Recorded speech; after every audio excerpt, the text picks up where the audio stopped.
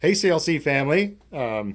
We are here with our sermon Q&A, and we're switching roles today a little bit. Yes. Great sermon by you this past week on a great passage, Yeah. but one you made really applicable. Yeah, I appreciate it. I tried. Yeah. So you want to give a summary? I'm going to give you 2 minutes to give us a summary of Yes. everything you said. Yes, and you'll notice my voice is a little hoarse today, which is why we postponed the podcast. So I'm drinking some tea to help a little bit. But yeah, 2 minute summary. God has done a new work. God has done something beautiful in Jesus. He's made a way for everyone to access Him, not by our own works, but by the grace of God. However, and so that kind of creates a way into salvation that we will experience in fullness when we enter eternity. However, we don't have to wait until we die to experience the great work of Christ. In fact, God is very much concerned about doing something in our lives today. And I think a lot of times in Christianity, we're like, hey, I'm a Christian, and I just have to wait till I die. That's totally not it. That's important, but God is so much more than that, and God's wanting to actually bring restoration and redemption in our lives today. And so we see Paul use this verbiage in Ephesians to say, you are new humans, you are a new humanity, new creation, not just then, but right now. And that new humanity is trying to that gospel is trying to touch every corner of our lives. And I've said this on Sunday, and I mean it. If there are areas of our life that are unaffected by the gospel or untouched or unredeemed or unrestored, I would question whether or not we are getting this real gospel of Jesus just totally restoring everything. And so we're a new humanity. Paul details that in this weekend's passage in Ephesians 6 in our relationship with parents and kids. He says, kids, obey. And a lot of times the teaching ends there. Like, yeah, kids, you just have to obey. But no, Paul is actually creating equality between kids and parents, because back then parents could really rule, especially dads. It's socially acceptable for them to rule really harshly. And so Paul's like, that's not the new way to be human and to lead in those relationships. And so Paul brings equality between kids and parents and says, hey, you are both created in the image of God. Let's treat kids like they are. And so he says, kids obey, but only that exists under the conditions that parents are actually leading well as well. And so what that looks like is, says, don't exasperate your kids. Don't get them angry because of your own unruly rage, your own untethered frustration.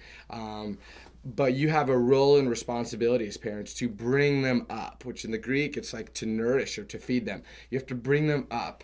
And in doing so, you do that with the instruction and admonishment of the Lord. And so you give them teaching. I'm a little over. But essentially, yeah, new way to be human. If the gospel is good news, it's touching everything, even our relationships with our kids, and it's redeeming that. And so it's a beautiful picture. I don't see why anyone would be opposed to that. It's a really cool thing that Paul is kind of writing about. So. Yeah. All right. I You're exceeded the time under three. there. Yeah. So I'm using, modern technology. Christian is a little behind the times. Ironically, behind the times. Using analog there. Yeah. So great summary. Great summary. Shall we dig into questions, because you did get quite a few? Yes. So one of the questions. How do you convince a child that obedience is an expression of love, respect, honor, trust is a beautiful picture? Yeah, that's a really good question, because over the sermon I did say this idea of kids obeying their parents, but with the understanding that parents are instructing their kids, and it's such a beautiful picture. Like if kids, I think a lot of times, I said this on Sunday, some dads might be like, hey, it works when I'm really hard on my kids, right? But I said, hey, I don't know if it works in the way that you think it does. It might have the appearance that it works, but I think kids obeying out of fear or anger or hatred or distrust, I wouldn't call that obedience necessarily. It's more of an obligation, whereas God's picture here is that kids have such a beautiful relationship with their parents that could be characterized as trusting and loving and caring, that they obey because those characteristics are there. And so the question's kind of in regards to how do we show our kids that actually their obedience is meant to be a beautiful picture, and our parenting of them is meant to be a beautiful picture. And I did take some notes because it's such a good question, so I'm going to refer to some of those.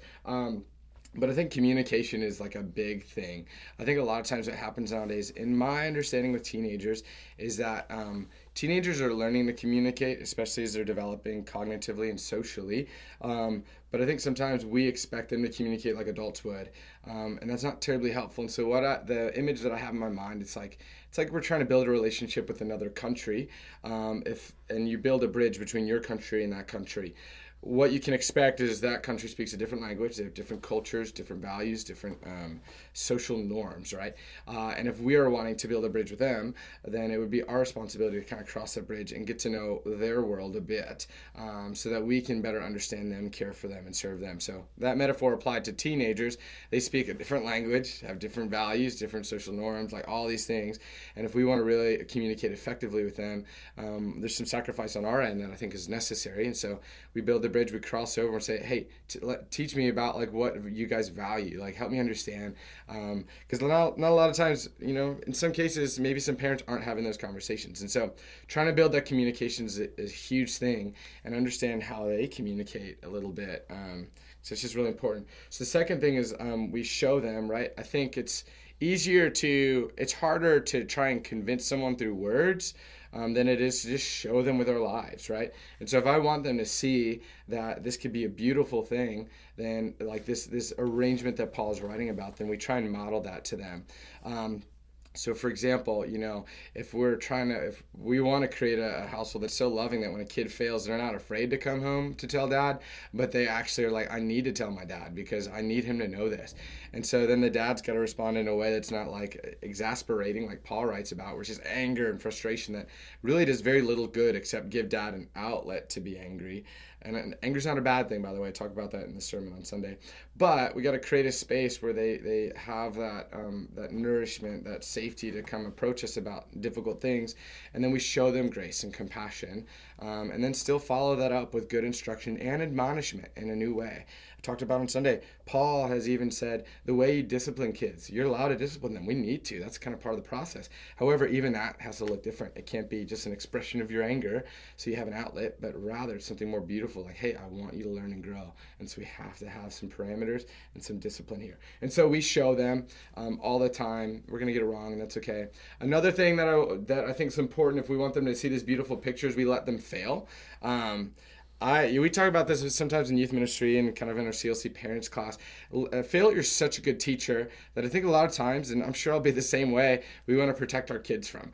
And so I think if we create spaces or let them kind of experience failure to some degree. For example, if I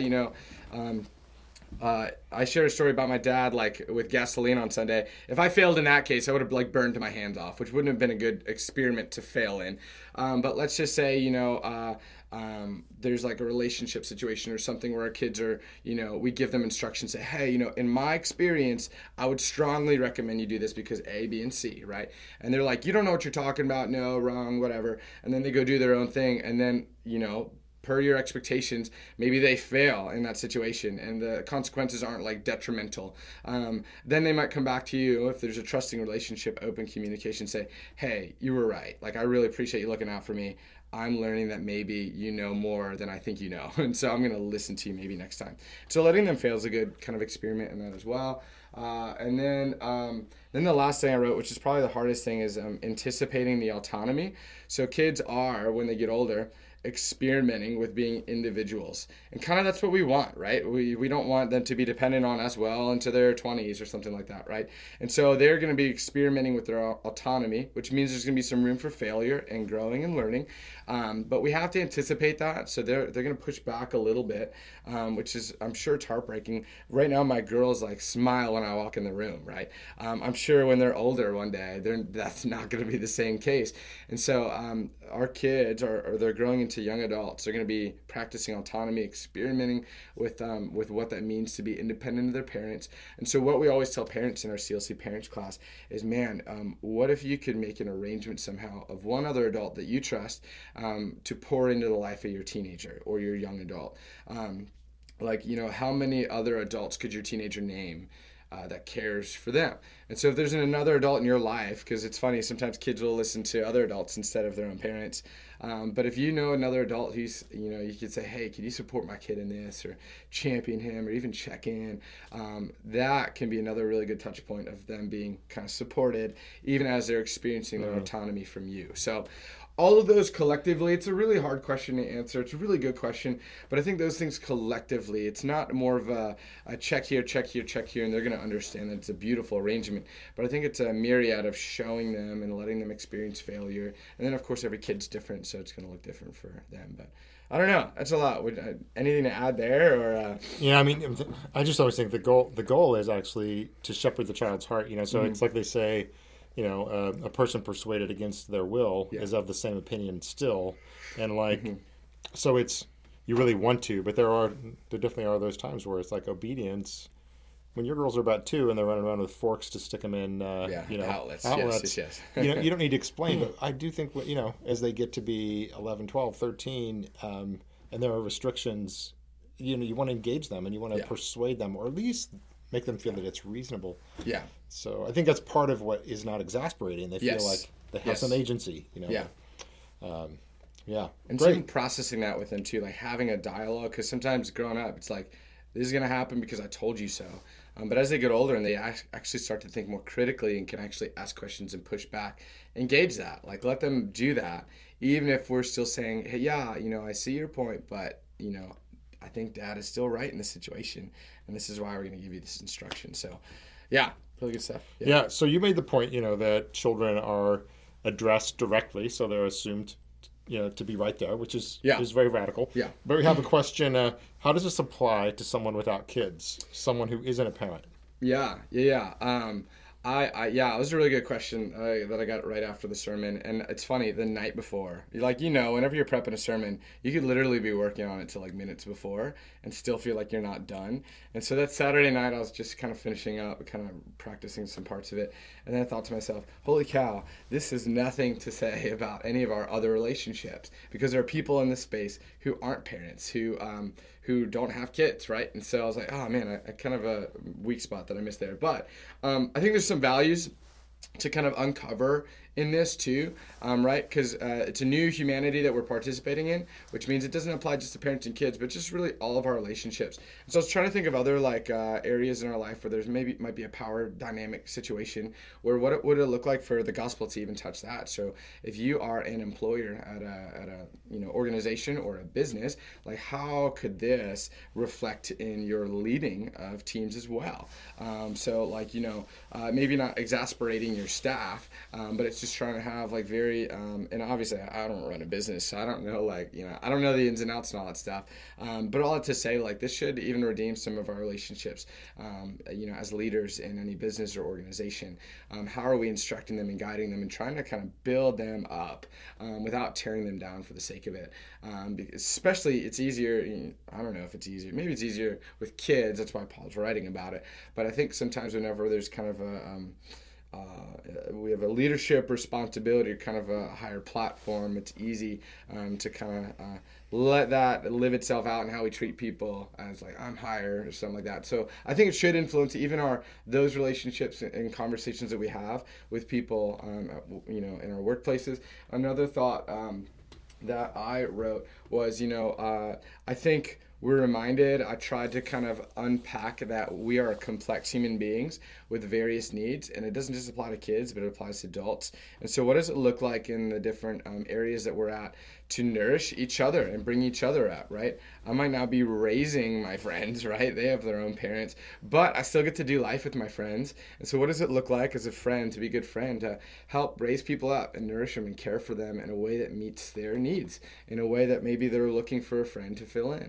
I have a really good friend, we talk weekly and stuff, and it's been, the conversations are really, really nourishing and life-giving, because we understand we're, the more we get to know each other, we understand we're complex human beings, all right? And so we, it's been very nourishing because we speak to some of those different areas in our life, right? And so I'd say like we can help build almost anybody up. Like we have, as long as we're kind of in contact with people, we can, when they enter our space and leave our space, hopefully they're feeling a bit more built up. And so how we treat people, how we care for people, even how we think of those around us, like, hey, I know I only work with you and you're my colleague, but I know you're also a mom. I know you're also, a sister, a daughter, and I know you're going through some stuff. So, hey, what can I do to support you? And so it's just remembering we're complex human beings, that there's a God who wants to speak life into every corner of our life. And so what does it look like in our workplaces, specifically, but then just any other place that we're interacting with people? Are we building them up? Are we nourishing them and seeing them as complex human beings that need grace just like us? And how are we kind of letting that live out through us? So I don't know. That's kind of a thought around that, but that's a really good question because Paul's kind of writing specifically to the family unit here. However, there's some kind of value in this that I think can cover other areas of our life as well. So yeah, it's a pretty cool vision of God you set forth in terms of that God actually cares about not just the obedience, the outward stuff, but he cares about the way the heart impact of that comes to a child.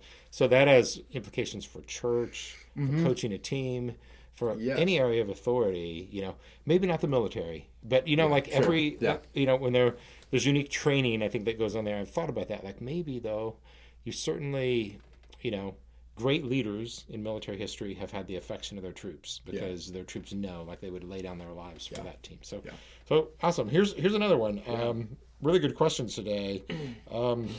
There's a great debate going on in the house. When is a child not a child from a biblical standpoint? We are always supposed to honor our parents, but is the obey command until a child comes of age for their life? That's a really good question, right? Like I can imagine some 17-year-old or 18-year-olds asking this question, like when am I off the hook, right?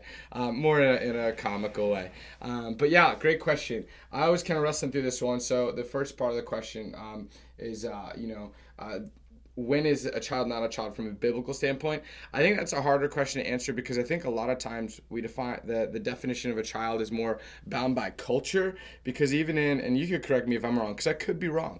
I even know the understanding of kids in the Bible, was different than kids today, because right now we have an education system that they're in until they're 18, and usually they're perceived as kids until they kind of finish that, turn 18, and boom, they're off to whatever's next. Back in biblical times, they did not have grade school or elementary school that kind of stopped at some point and boom, they're into the real world. They kind of just grew up and assumed some responsibilities in the household, and maybe depending on how they did that, because adults, I think the age was even a lot lower in biblical times, right? I think a lot of the disciples were almost in their teenage years, but we never think of them like that. And so from a biblical standpoint, I would say it's more of, hey, what's the cultural idea here? But even then, I think there's some nuance to that, which I could have probably provided a bit more clarity to on Sunday. Because I thought of the word, obey is to listen attentively with hopefully the intent to follow, right? And so the hope is that kids are always, if there's that trust, that loving relationship, there's always some space for them to be like, I'm really curious of what my parents might have to say about this. However, what changes over time is, kids as kids, my girls now are totally dependent, right? But as they get older, there's kind of a shift in a paradigm where they're growing a bit more independent to the point where they are on their own, independent. And so what does it look like to listen attentively through those life stages? And I actually remembered a resource that I thought was super helpful that I'll share real quick. It's kind of a paradigm or a way to think about that. And I'll even mention here, I don't think age is the number or the age is the qualifying factor or the thing we look to. I think a lot of times it depends on where our kids are at and kind of, their maturity level. So let me go over this kind of paradigm, this tool that's helpful, and then kind of revisit one other thing. There's a book called Growing With. It is by the Fuller Youth Institute, and they talk about what does it look like to grow with our kids, because our kids are changing, and so the way we're teaching them is also changing as they're growing. And so they came out with this really helpful paradigm that I thought was really cool, and I think it should guide everything we do with teenagers. But they gave 3 different phases of maybe our interactive relationship with our kids in terms of bringing them up. The first stage is what they call a student-teacher phase. And this is when, we are leading them. They're behind us, following us. We're giving them instruction, giving them kind of homework. We are giving them basically their full instruction, to which they hopefully receive that. We are teaching them and they are the student. That's kind of the first idea. Right now, my girls aren't learning a ton, but in the next couple of years, as they're learning to speak and walk, it's a teacher-student. I'm trying to teach them and they are simply responding.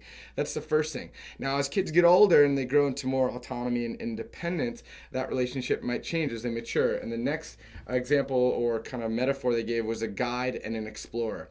Now what it looks like, imagine you're going on a hike. I might be the guide, but the explorer's right next to me. They're no longer like right behind me, but they're kind of right next to me. We're journeying together.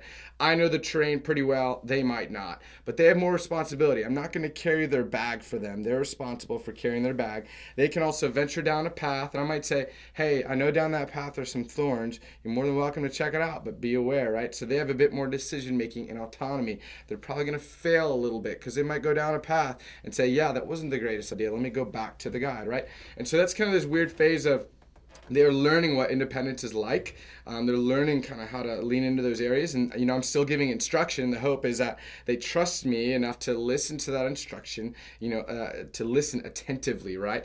And so I'm kind of still giving that. But it might not be with the expectation that, like, if you don't do this, I'll be mad, right? And so there's that kind of relationship. And that I kind of characterize as like maybe high school years, late high school years as well, as students are really developing into their autonomy and growing cognitively and socially. And then the last thing is kind of this idea of like in our culture, when they launch into young adulthood, the relationship, what it looks like is what the book calls focuser and resourcer. Our kids are focusing on what they're going to do in this next stage of life, and we are resourcing them. And so what this looks like is our kid is now in front. They are kind of doing their own thing, and we are here cheering them on, championing them. And our role is to kind of resource them along the way. Because if you have an 18 or 19-year-old kid, you might tell them what to do, but they're like, hey, I'm not a kid anymore. And so they might not just obey, right? They're not under our household. However, hopefully there's a trusting relationship there where you say, hey, I've been in this situation. If I could offer some advice, this is what it would be.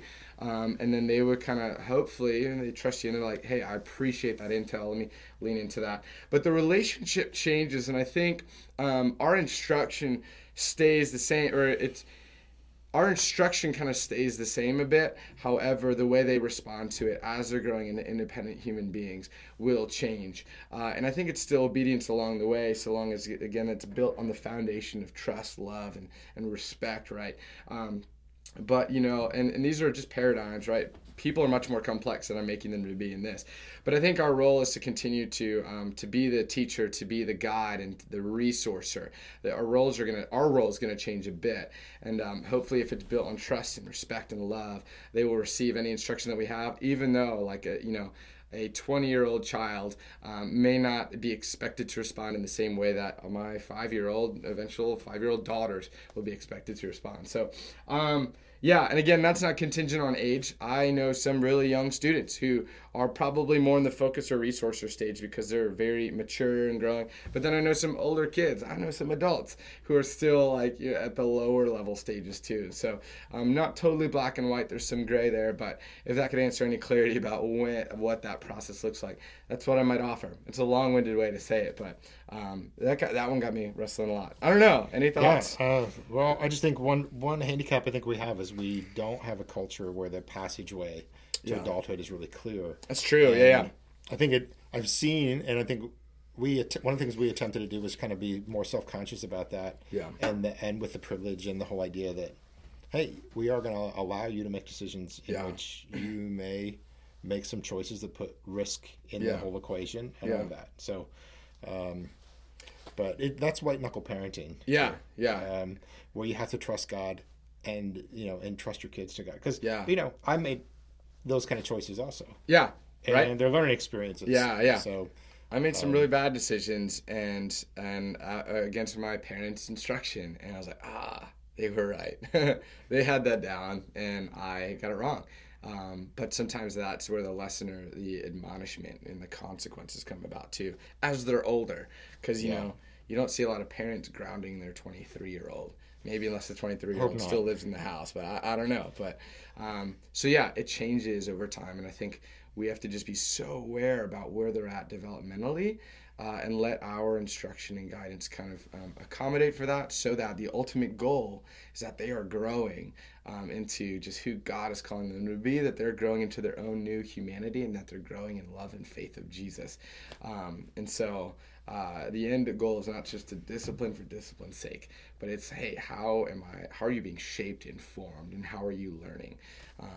It's very convoluted, especially because every kid is so different.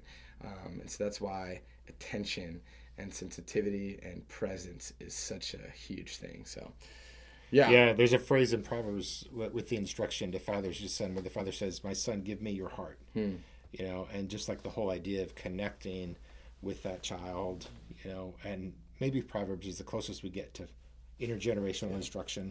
A manual for youth, but great answers, and you get to live that. Everybody gets to give you their teens, and they say, "Christian, you do it. You make them great." And very hard to do in a couple hours a week, but it's such a gift, and I got to give a lot of credit to our students. They're awesome, and they've been very gracious to teach me a lot of this stuff too. So let me just throw this out at you. I mean, we've not talked about this before, but I have known parents who were maybe authoritarian, and they really needed that exhortation and not exasperate, right? But I think it's been more common in my experience to know parents who just like totally take the hands off all guidance. Is that what would you say to that? There was I heard there's two phrases. I heard there's a helicopter parents who are like really like strict and kind of like over everything. But now I hear the new term in the last few years is lawnmower parents, where the lawnmower parents are like, I just want my kid to like enjoy life, and obviously we all do. That's not a bad thing, but they will kind of like go the opposite side of the pendulum real quick and be so hands off and maybe not as present, and like and so the idea is like instead of you cutting the grass, I'll cut the grass, right? And so they're lawnmower parents. They kind of assume any risk or any like okay hardship that a kid might experience, right? If their teacher writes home and says, hey, your kid's struggling in this, like they failed this, or their discipline issue, they may not go to the kid and say, what's going on? They'll go to the teacher and say, hey, I think you have it wrong. And so I think, it's hard, because the pendulum was at one point where maybe it was kind of like maybe harsh to the kids, but I think in today's culture, I maybe see a lot of like the opposite side, where we're just like so hands off, and we expect our kid to figure it out. That's why we go to just drop them off at church. That's why they got their phones, they can Google everything, and so that's not a great model for like a new paradigm. Instead of exasperating, because the picture that Paul's painting is we're still very much involved. I'm responsible for the training of my kids. I don't give that to someone else. I'm allowed to have other people help, but it's still my responsibility to bear the grunt of that work, right? And so I think the way the pendulum's come has not been a healthy alternative. Maybe we lose the exasperation part of it, but I think that hands off is also not a really good model. We have to find a middle ground where it's just like we're so involved and we admonish with great love and instruction. And so, I do find that a lot of parents tell us, I don't know how to do that. Like, I just don't know what it looks like. That's why I say, community is a really good thing. Learn from people around you. We have our CLC parents group. I should have mentioned this on Sunday, where we wrestle through these very things. It's a bunch of imperfect parents who are like, I don't know what I'm doing. Let's figure it out together. So really great space where we do that. It's been life-giving. But that's a really good reality that you bring up. Like, we do live in a culture where maybe it is a bit more hands-off, and that's not a good solution. My kid's turning 16. I'm buying him a Lamborghini sports car. Giving him lots of money. What could possibly go wrong? Oh my gosh, I've seen that, and I've even seen seeing parents protecting their kids from all the risks of the decisions they make. And while I understand, and granted I've not experienced that yet, but while I understand you want to protect your kids, but like, they got to learn, in some ways they learn through this small failures that don't have a lot of, huge consequences attached to them.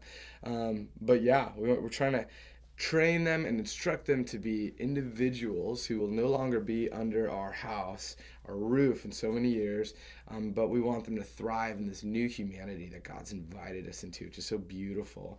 And we want them to grow in their faith and understanding of how God is actually working in the world, and that cannot happen by accident. Like, it has to take our being intentional, and it takes a lot of time too. So Yeah, really hard. But I also think the best journeys in life are the hardest. And just take the most work. I was going to use this in Sunday too. Like, when Michelangelo did all his beautiful artwork, right? He could have like sped it up, but it would have lost so much beauty and quality. And I think that's the same in our own relationships, right? It just takes so much time and effort and resources to be hands-on. But when we do, like, something beautiful is produced by that. So, yeah. Awesome. Yeah. Yeah.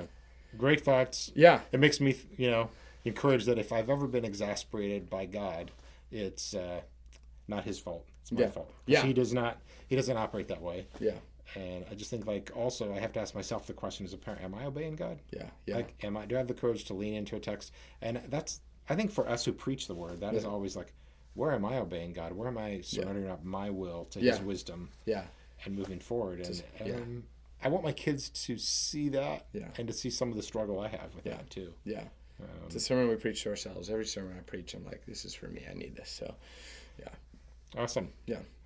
Great. I'm really grateful for the team here at CLC, though, and your leadership at CLC. Appreciate it. Influencing our teens, but also having a heart for parents. Yeah, yeah. And realizing that we can't just create a cul-de-sac where we take care of teens. Yeah.